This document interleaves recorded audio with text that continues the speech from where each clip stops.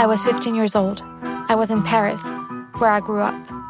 I was lying on my bed. The Beach Boys were singing loud in my ears, and I remember thinking, all is well. The week before, I must have seen on the news that women were marching for free abortion in Paris. And remember telling myself that I was happy that women were doing the job, so I didn't have to do it. I thought with certainty, thanks to them, I'll be able to get married, have children in peace, do a little cooking, and just be happy. And so, of course now, more than 15 years later, I'm thinking, where did all go wrong? When did I let go of my ideal, my quiet life plan, the one that fits so well with what society expected of me? At what point did I say to myself, I'm going to fight too? To be honest, I don't know when it was. What I do know is that today, I'm 33 and I'm a feminist activist. And that a life of marriage, plus children, plus cooking, plus polishing the silver before the husband comes home is no longer an ideal. On the contrary, I'm busy from morning to night with questions related to feminism. And one of these questions is, in order to win, to bring about the society I dream of, how radical do I need to be? This is a question that has been nagging at me, particularly because my activism also involves being an entrepreneur. So it's a job for which I'm paid. A little over 6 years ago, I created a media company that produces feminist newsletters. And I was instantly faced with economic and pragmatic dilemmas in order to keep my company alive. And even today, especially today, I ask myself if it's possible to be a good feminist while making these compromises. Is it possible to be an entrepreneur and a radical? Shouldn't I refuse to compromise, be as radical as possible? And what does it even mean to be a radical activist?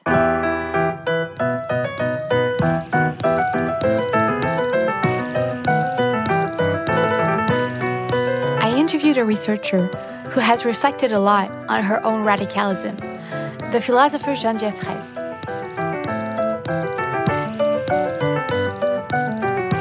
She was also a member of the European Parliament from 1999 to 2004. Do you remember her, Geneviève Fraisse? She's the French academic who explained in episode 1 why it is so important to study the history of women and feminism in order to really change society. Well, according to her, we have to be both radical and reformist. A radical, which means changing the whole society, and a reformist, which means improving the laws that already exist. Because we will never achieve a feminist society if our only goal is to change the world. Change worlds. Worlds. I made the mistake again. It's about changing worlds. Not changing the world, but changing worlds entirely. According to her, we shouldn't try to change the world, but we should try to create an entirely new, different one. Because to change the world would be to accept the values on which it is based. Changing the world means, for example, granting women the right to vote or introducing quotas for female representation. But changing worlds would mean no longer needing quotas to ensure that women are present in the highest levels of government, for instance, because public policies would have been put in place to ensure that women were as valued as men from birth.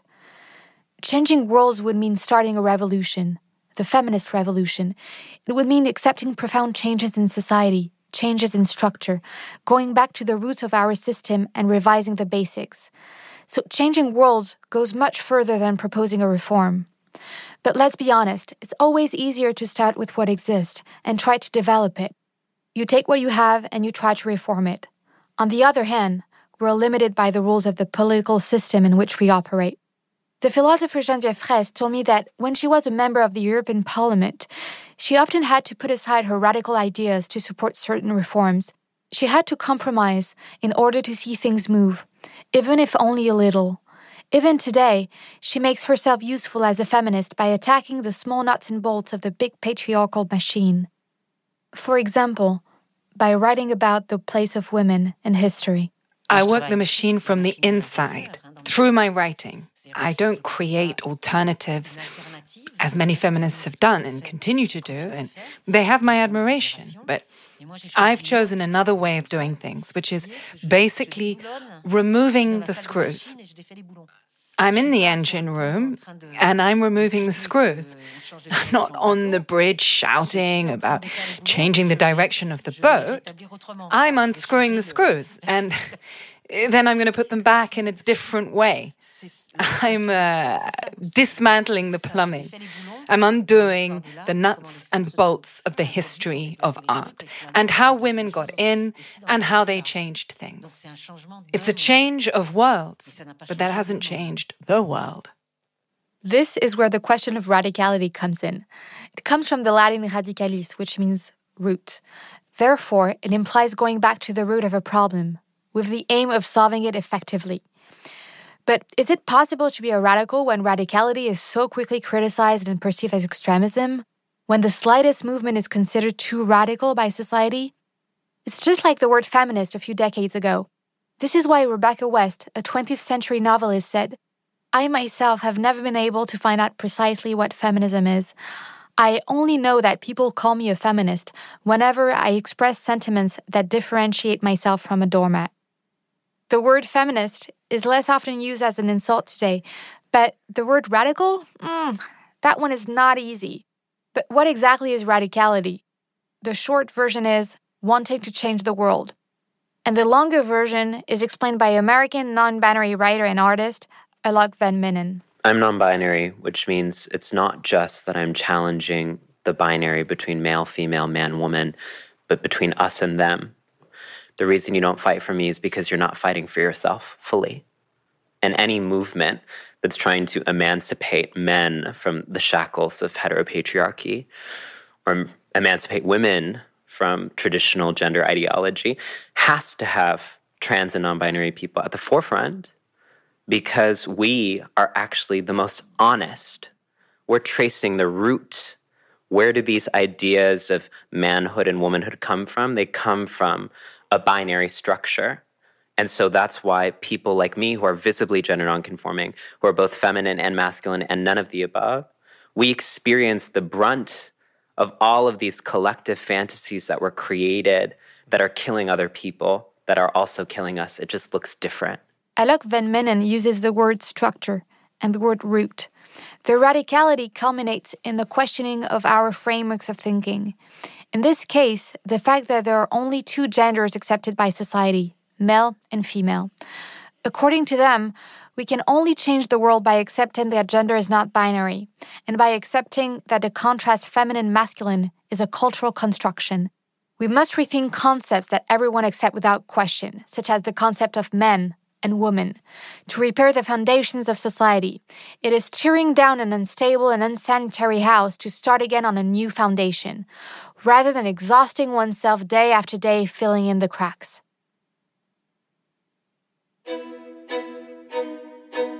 So, working on an insanitary building or going back to the roots, this is not the very first thing you think about when you hear the term radicality. In the media, it's almost a dirty word. Because more often than not, when we think about radicalism, we use it as a synonym of extremism or violence. We imagine some kind of a pink brigade splinting bombs at the parliament or chasing men down the street with a pair of shears. I think the most extreme feminist I've ever heard of in that sense of physical violence, is someone called Emily Davidson. Emily Davidson was a British suffragette. On June 4th of 1913, she was one of the 500,000 spectators at the Epsom Derby, a famous horse race in England. On that day, she wanted to draw the world's attention to the issue of women's rights, a topic that was far from the headlines in the early 20th century. The horses were approaching at full speed when suddenly Emily went under the safety barrier. She found herself on the track, intent on stopping the race, in order to attract the press and finally be heard. But at that moment, the jockey riding the horse Anma, which belonged to King George V, didn't go around the young woman, nor did he stop. To do so would risk losing the race. So the horse knocked the young woman down and trampled her as if she were nothing more than a twig underfoot. Emily Davidson died 4 days later from her injuries. So, is this what radicality is all about? Being trampled by a horse? Committing suicide for the feminist cause, for the common good? Is it being violent towards others, like the suffragettes, who sabotaged electrical network and planted bombs in department stores in the 1900s? What about us, the feminists of today, who march, divide slogans, and put up posters? Can we really claim to be radical when the only bombs we plant are on Twitter? For Rejane Senac, one cannot confuse violence with radicalism. It is not because you're violent that you're necessarily defending radical ideas. And you can be radical without being violent. The political academic puts it this way: violence, why not? But there must be a reason. And when we ask ourselves the question of against whom we are being violent, against what and how, I find that sometimes it gets a bit out of control. There's also this idea that violence is the only form of radical militancy when it's not. Violence is not militancy in its purest form. For Rejane Senac, violence is not crucial to the feminist cause. However, she points out that nonviolence is sometimes discredited by some activists who find it naive. They say, yes, it's the naive ones who, or those ones are traitors because they are nonviolent, they are completely naive, where it's actually very difficult to remain nonviolent in the face of a violent system. It's very difficult to carry nonviolence with strength. This strength of nonviolence is not at all a naive strength. In feminist worlds, it's quite rare to hear someone justify violence. That's why I have such a vivid memory of meeting the Indian activist Vandana Shiva. It was during a launch in the Belleville district in Paris in the autumn of 2019 for the launch of one of her books. Rejane Senac was also there. Vandana Shiva, she's an econ-feminist activist. She's famous for her activism in favor of peace, of biodiversity, of the right of people to self-determination, and for her nonviolent stances. So, during this lunch, Rejane Senac asked the activist about nonviolence. I listened, and I heard Vandana Shiva explain without blinking that sometimes violence is inevitable. She explained that in order to overthrow a violent system like the patriarchy, she does understand that we may be forced to adopt its roles. As I leave the restaurant, I think to myself there are several ways of looking at this. Either I claim nonviolence, but then I must accept that I am not fighting on equal terms with the system I want to overthrow. Or I tolerate certain forms of violence because the ends justify the means, right? But then it will be using the same weapons as the executioners. Or, as with gender, we have to get out of the violence-nonviolence binary. On YouTube, one person really helped me understand this. Natalie Wynn. She's an American political analyst, and she's the creator of the ContraPoints channel on YouTube. She defines herself as a trans woman. And for her, it is first and foremost the radicality of the ideas that count, more than the radicality of the means to implement our ideas. In terms of always having had the correct ideas and always have, what it means to be radical is to have ideas that are drastically out of sync with the society that you're in, right? Or that are drastically sort of opposed to the norms of your own society. And so in the case of feminism, it's going to be the dismantling of patriarchy, like the redefinition of gender frameworks, for example. For anti-capitalist activists, the subject is degrowth, the idea of abandoning the objective of economic growth and letting go of our compulsive consumer impulses. These are two examples of radical struggles in the sense that they challenge values that are deeply rooted in the implicit and explicit codes of our society. This is what Natalie Wynn, who you just heard, is saying. Our ideas make us radical. Like non-binary artist Alok Van Menen, Natalie Wynn said that being a radical feminist is about going back to the roots of our society, of our history. It means affirming that the patriarchy, this social organization based on the authority of men, where the masculine is considered universal, is not inherent to all human society, and that we no longer want it. Well, now that we've reassured ourselves that it's possible to be a radical without planting any bombs, what do we do? What do we do in practice? How do we apply this radicality to our daily lives and to our daily feminism? I would like to call once again on Rejane Senac, She is the political academic who said that we should not confuse radicalism with violence. For her, once we agree to rethink the foundations, before moving on to the practical, the most important thing is to understand the causes. So if I go back to using the house metaphor, it's why is the house unstable? Why is the house unhealthy? Where does the mold come from? The leaks, the cracks? The search for causes is what Rejane Sénac calls political radicality. Political radicality is also the idea that we need to make injustices visible, but that we can only deconstruct them if we work on their roots.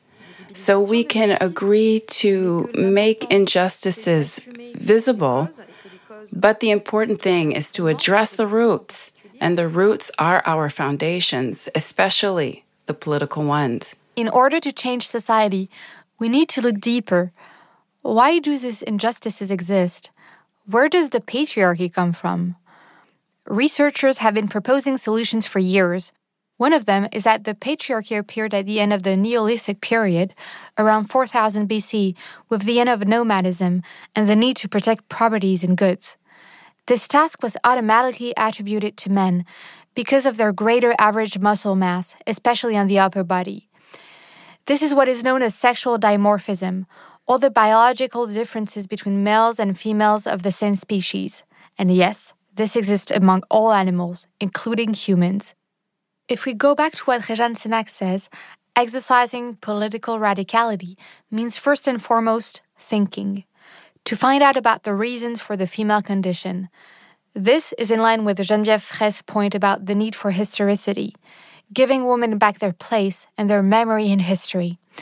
It allows us to reveal the causes of injustice, to uproot them, to look at the world differently than what we're being taught.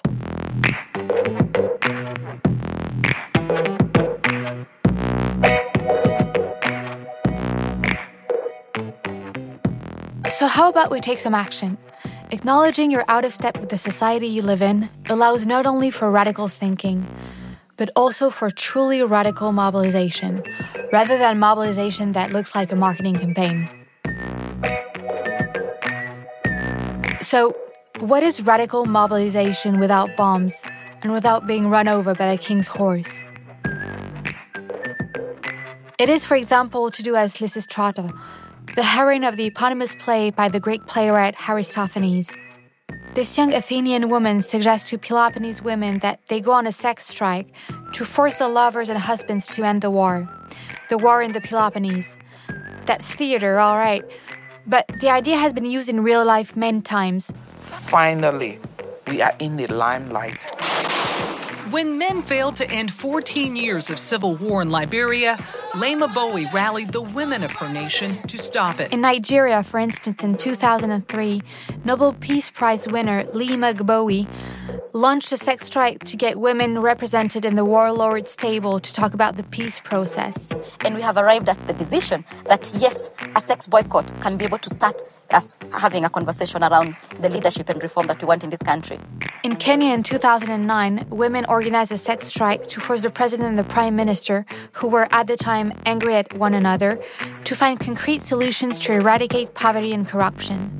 The activists even offered financial compensation to sex workers.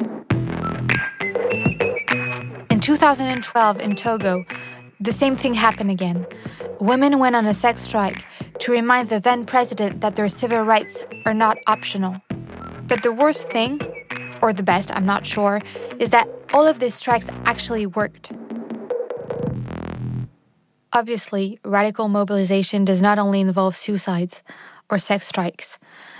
Rejane Sénac suggests something else, paying attention to words. Because radical mobilization also goes to the root of language. And among all of the words of the French language, she took issue with 3 of them: liberty, equality, fraternity, and especially the last of the 3. When I was at the High Council for Gender Equality, I was president of the Gender Equality Commission, and we worked on a constitutional reform.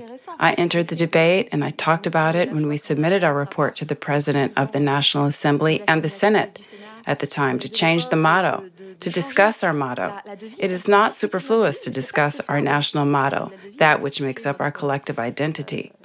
I told you that she was a political academic, but Régine Sénac is also a star. The Beyoncé of equal pay, the Meryl Streep of political science, the Céline Dion of deconstruction. She's a research director at the French National Center for Scientific Research, and she was the president of the Parity Commission of the High Council for Equality Between Women and Men. In 2015, as president of this commission, she worked on a reform of the French Constitution. Would the motto of the French Republic have a place in a feminist society? For her, there are two values that do not pose a problem, and then there's the third. C'est pas neutre hein, en termes de genre. On commence à discuter encore sur fraternité aussi. Là, I am not being politically correct at all. When I say the word fraternity as a term that has never been and will never be neutral, I may sound like I'm questioning one of our foundations. And so you had suggested... Adelphity. Adelphity is actually a term used by many feminists, a Greek term that means children of the same mother, regardless of gender, whereas fraternity designates boys. I mean, if we had said liberty, equality, sisterhood, everyone would understand that sisterhood excludes certain people. Si on avait dit liberté, égalité, sororité, tout le monde comprendrait que la sororité, ça exclut. Hein? Being aware of the words we use prevents us from making them meaningless, from forgetting what we're aiming for with the feminist fight, from losing sight of our goals. In this case, the primary goal of the radical feminist mobilization is equality. For me, this is the core value of feminism, and what is really extremely surprising is that this word hardly exists in feminist worlds. You almost never hear it. And I asked Régine Sénac if she knew why. As Danielle Ben Said says, I said it at the end, by the way, I think it's a broken word. You know when you say a word lots of times in a row, like sofa, sofa, sofa, sofa, sofa, so after a while, you feel like it doesn't make any sense anymore. It's what we call semantic satiation. Well, that's what happened with the word equality. We heard it too much to say everything and nothing, and in the end, it lost its meaning. For Régine Sénac, the word equality is broken, worn out, because it has been used wrongly by powerful men who saw no advantage in being the equals of women. Certains l'assument, ou certaines l'assument, se le réapproprient, le revendiquent. Some use it, self-appropriate it, claim it as powerful, as a freedom of non-domination. But many say that it's not possible to move towards a new world, a concrete utopia, by using, to quote Audre Lorde, the master's tools. According to the American feminist Audre Lorde, the master is the dominant, the powerful men who have used the word equality over the centuries, and the master's tool is the word equality. But for Régine Sénac, it is possible to destroy the master's house with the master's tools. We can use violence like the word equality, on the condition that we reappropriate these tools, that we know how to use them and against whom we to use them. We can use violence like the word equality, on the condition that we reappropriate these tools, that we know how to use them and against whom we use them. Firstly, because this is our main goal, equality. And secondly, because it is a very useful word to explain that no, we do not want war, nor we do want revenge on the conservatives. We don't want to become superior. We want equality between genders, and with those who do not wish to define themselves by gender. So yes, if we want to maintain radical feminist thinking and get rid of the patriarchy in the long term, we need to learn to use the word proudly again. Once we have established that we have to be a radical, how can we be a radical all the time in a world that is not? How can we avoid compromising our true selves? Does it matter if we're not radical all the time? For example, is it okay to use the tools of capitalism, like violence and the word equality, if they're used correctly? On a very personal note, is it okay to have a business in a capitalist world while promoting feminism? As we saw a few minutes ago, The patriarchy was most likely born out of the need to protect the private property, resources, and capital of each family unit. Even today, these are the foundation of our capitalist system. So at first, the capitalist system and a feminist society do not seem very compatible. Yet I'm trying to make them so. The newsletter that I write, Les Glorieuses, is actually produced by a company I created, Gloria Media. How can radical ideas and a capitalist world coexist? Not launching your own business, perhaps? But in such a case, it also means not having the financial autonomy that allows you to communicate the ideas of your choice. I think you can be radical in your ideas, but you still have to learn to work with the system you find yourself in. In the capitalist system, if you want to spread ideas on a large scale, you have to create a project that is influential and well-known enough to allow it. And to be influential and well-known, you need several things. First, you need talented writers. Second, you need money to pay those talented writers. Third, you need experts who promote those writers and their ideas. Fourth, money to pay those experts who promote those writers and their ideas. Do you see what I'm getting at? Money. A vicious circle. I became completely stressed about money. Or as they say on LinkedIn, running my business. To become a business leader. That's what I chose. But it was not an obvious choice. People's criticisms of me are justified in view of my commitment. Yes, I regularly ask myself whether the very existence of this company, Gloria Media, and my radical ideas are compatible. This is Sophie's choice, honestly.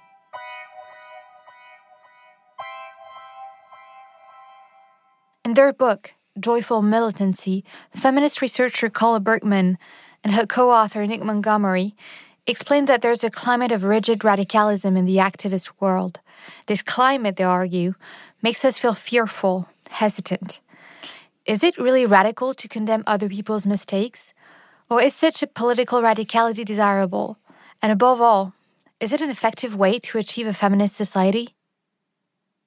The American political intellectual, Natalie Wynn, that we heard earlier, well, she has already been subjected to harsh criticism from her own community. So I put the question to her, is it possible to be a radical feminist without sinking into a rigid radicalism where you count the mistakes of your fellow activists? Yes, I think that, well, there's different ways to be a radical. I think that this type of digital Jacobinism that has people out for blood, the norms of your own society. And so no one is born a radical. No one is raised as, well, maybe some people who are raised in communes or whatever, but most people are not. And so I think especially this habit of digging up something someone tweeted a decade ago or something as a means to get them, right? This is there's something, well, I don't think there's anything radical about it. I mean, this is cop behavior, if anything. According to Wynne, it is this behavior that leads some activists to police their own peers. This is not constructive to feminist efforts. Natalie Wynne advocates for benevolent radicalism. I don't think that's the only way to be radical. I think that there's, you can include in radicalism a vision of radical compassion for other people that includes understanding the fundamentally flawed character that all of us have to some extent. None of us have perfectly clean records in terms of always having had the correct ideas. There are many different causes being championed within activist communities. This can create internal opposition within the feminist movement. In this context, how can we fight effectively? How can we really take all points of view into account? I mean, I think that the only sensible thing to do is have a more pluralistic solution that sort of allows for the fact that people are different, and that difference includes. I don't think we should be sort of have a totalitarian ideological conception of what people have to believe about this. I think we should understand that different people are going to experience gender in different ways, and that some people will think of themselves as as sort of abstaining from gender or sort of not wanting to have any part in it. Some people will identify very intensely with their own biological sex. Some people will not identify with that at all. And I think that we have to expect that diversity exists. So we welcome diversity because rigid radicalism is toxic for activists, since it fosters a climate of mistrust and fear. How can we feel comfortable speaking out when we're afraid of being canceled for misusing a word or a concept?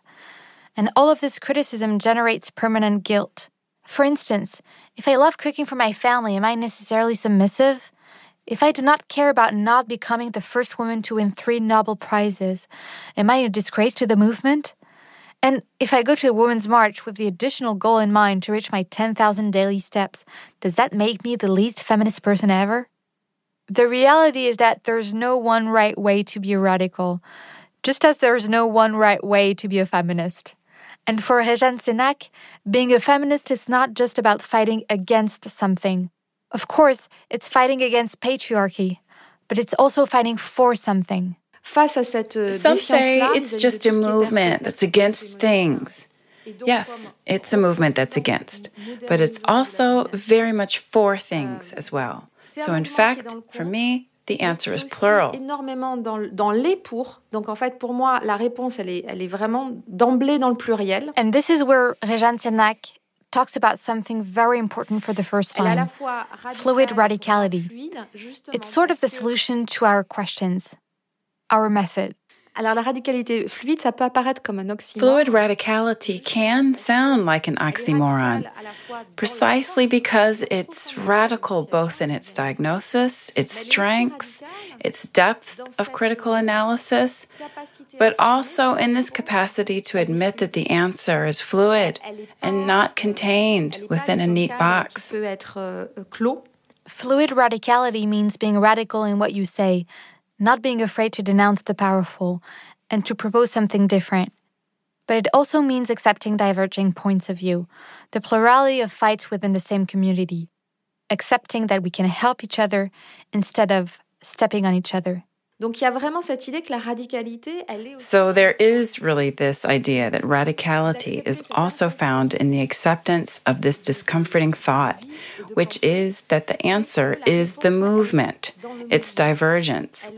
It's the acceptance of points of view that do not come from the same place, of answers that are diverse and that are fluid in the sense that they can also evolve. Réponses qui sont diverses et qui sont fluides au sens où elles peuvent aussi évoluer. A few years ago, I was thinking, well, when are we going to have this revolution? I wanted to put the feminist glasses on everyone's eyes so everyone could actually understand. Now I'm thinking more, how do we design this society together? Because the idea is to find common ground, so we can actually get there. On m'a beaucoup dit, il n'y aura And pas I've been told a lot. It won't be a bed of roses or grand triumphs, but there will be shared ground and commonalities that will create new landscapes. And within the concept of a shared garden, the idea is not to force the exchange. It's just to be open to realizing that we have converging interests. And why not decide to fight together on those grounds? Fluid radicality is giving yourself freedom in the way you implement your radicalism. Where before there were defined militant codes, petitions, marches, demands to public decision makers, today, the implementation of this radicalism becomes more diverse and fluid. For example, before, we had the principle of conversion of struggles. It expressed a desire to put aside our differences and align ourselves to move together forward by finding a consensus on the objectives of the revolution.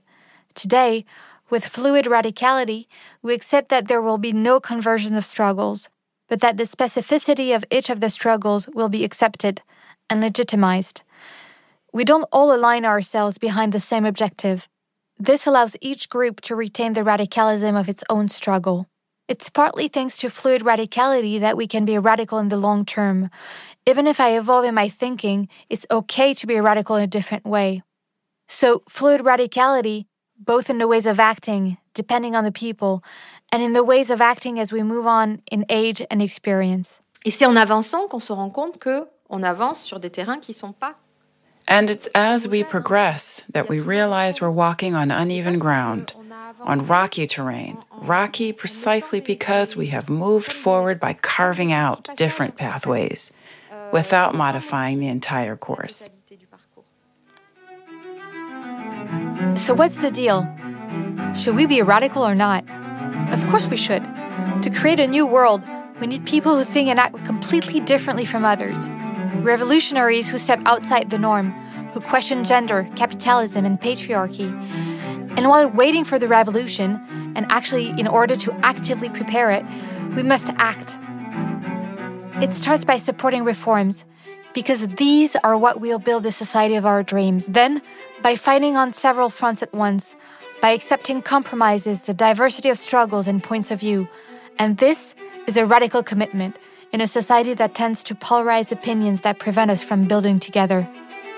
What we need is radical mobilization, without guilt or fear of doing or saying the wrong thing. It means learning to reinvent political action by multiplying feminist and radical movements. It means questioning what is considered universal, supporting the singularities and struggles of each individual. What we need are the shared gardens that Rejane Sénac talks about, the benevolent radicality that Natalie Wynn talks about, the fluid radicality. What we need is a joyful radicality, and that's good, because that's the feminist tool we're going to discover in the next episode. Joy.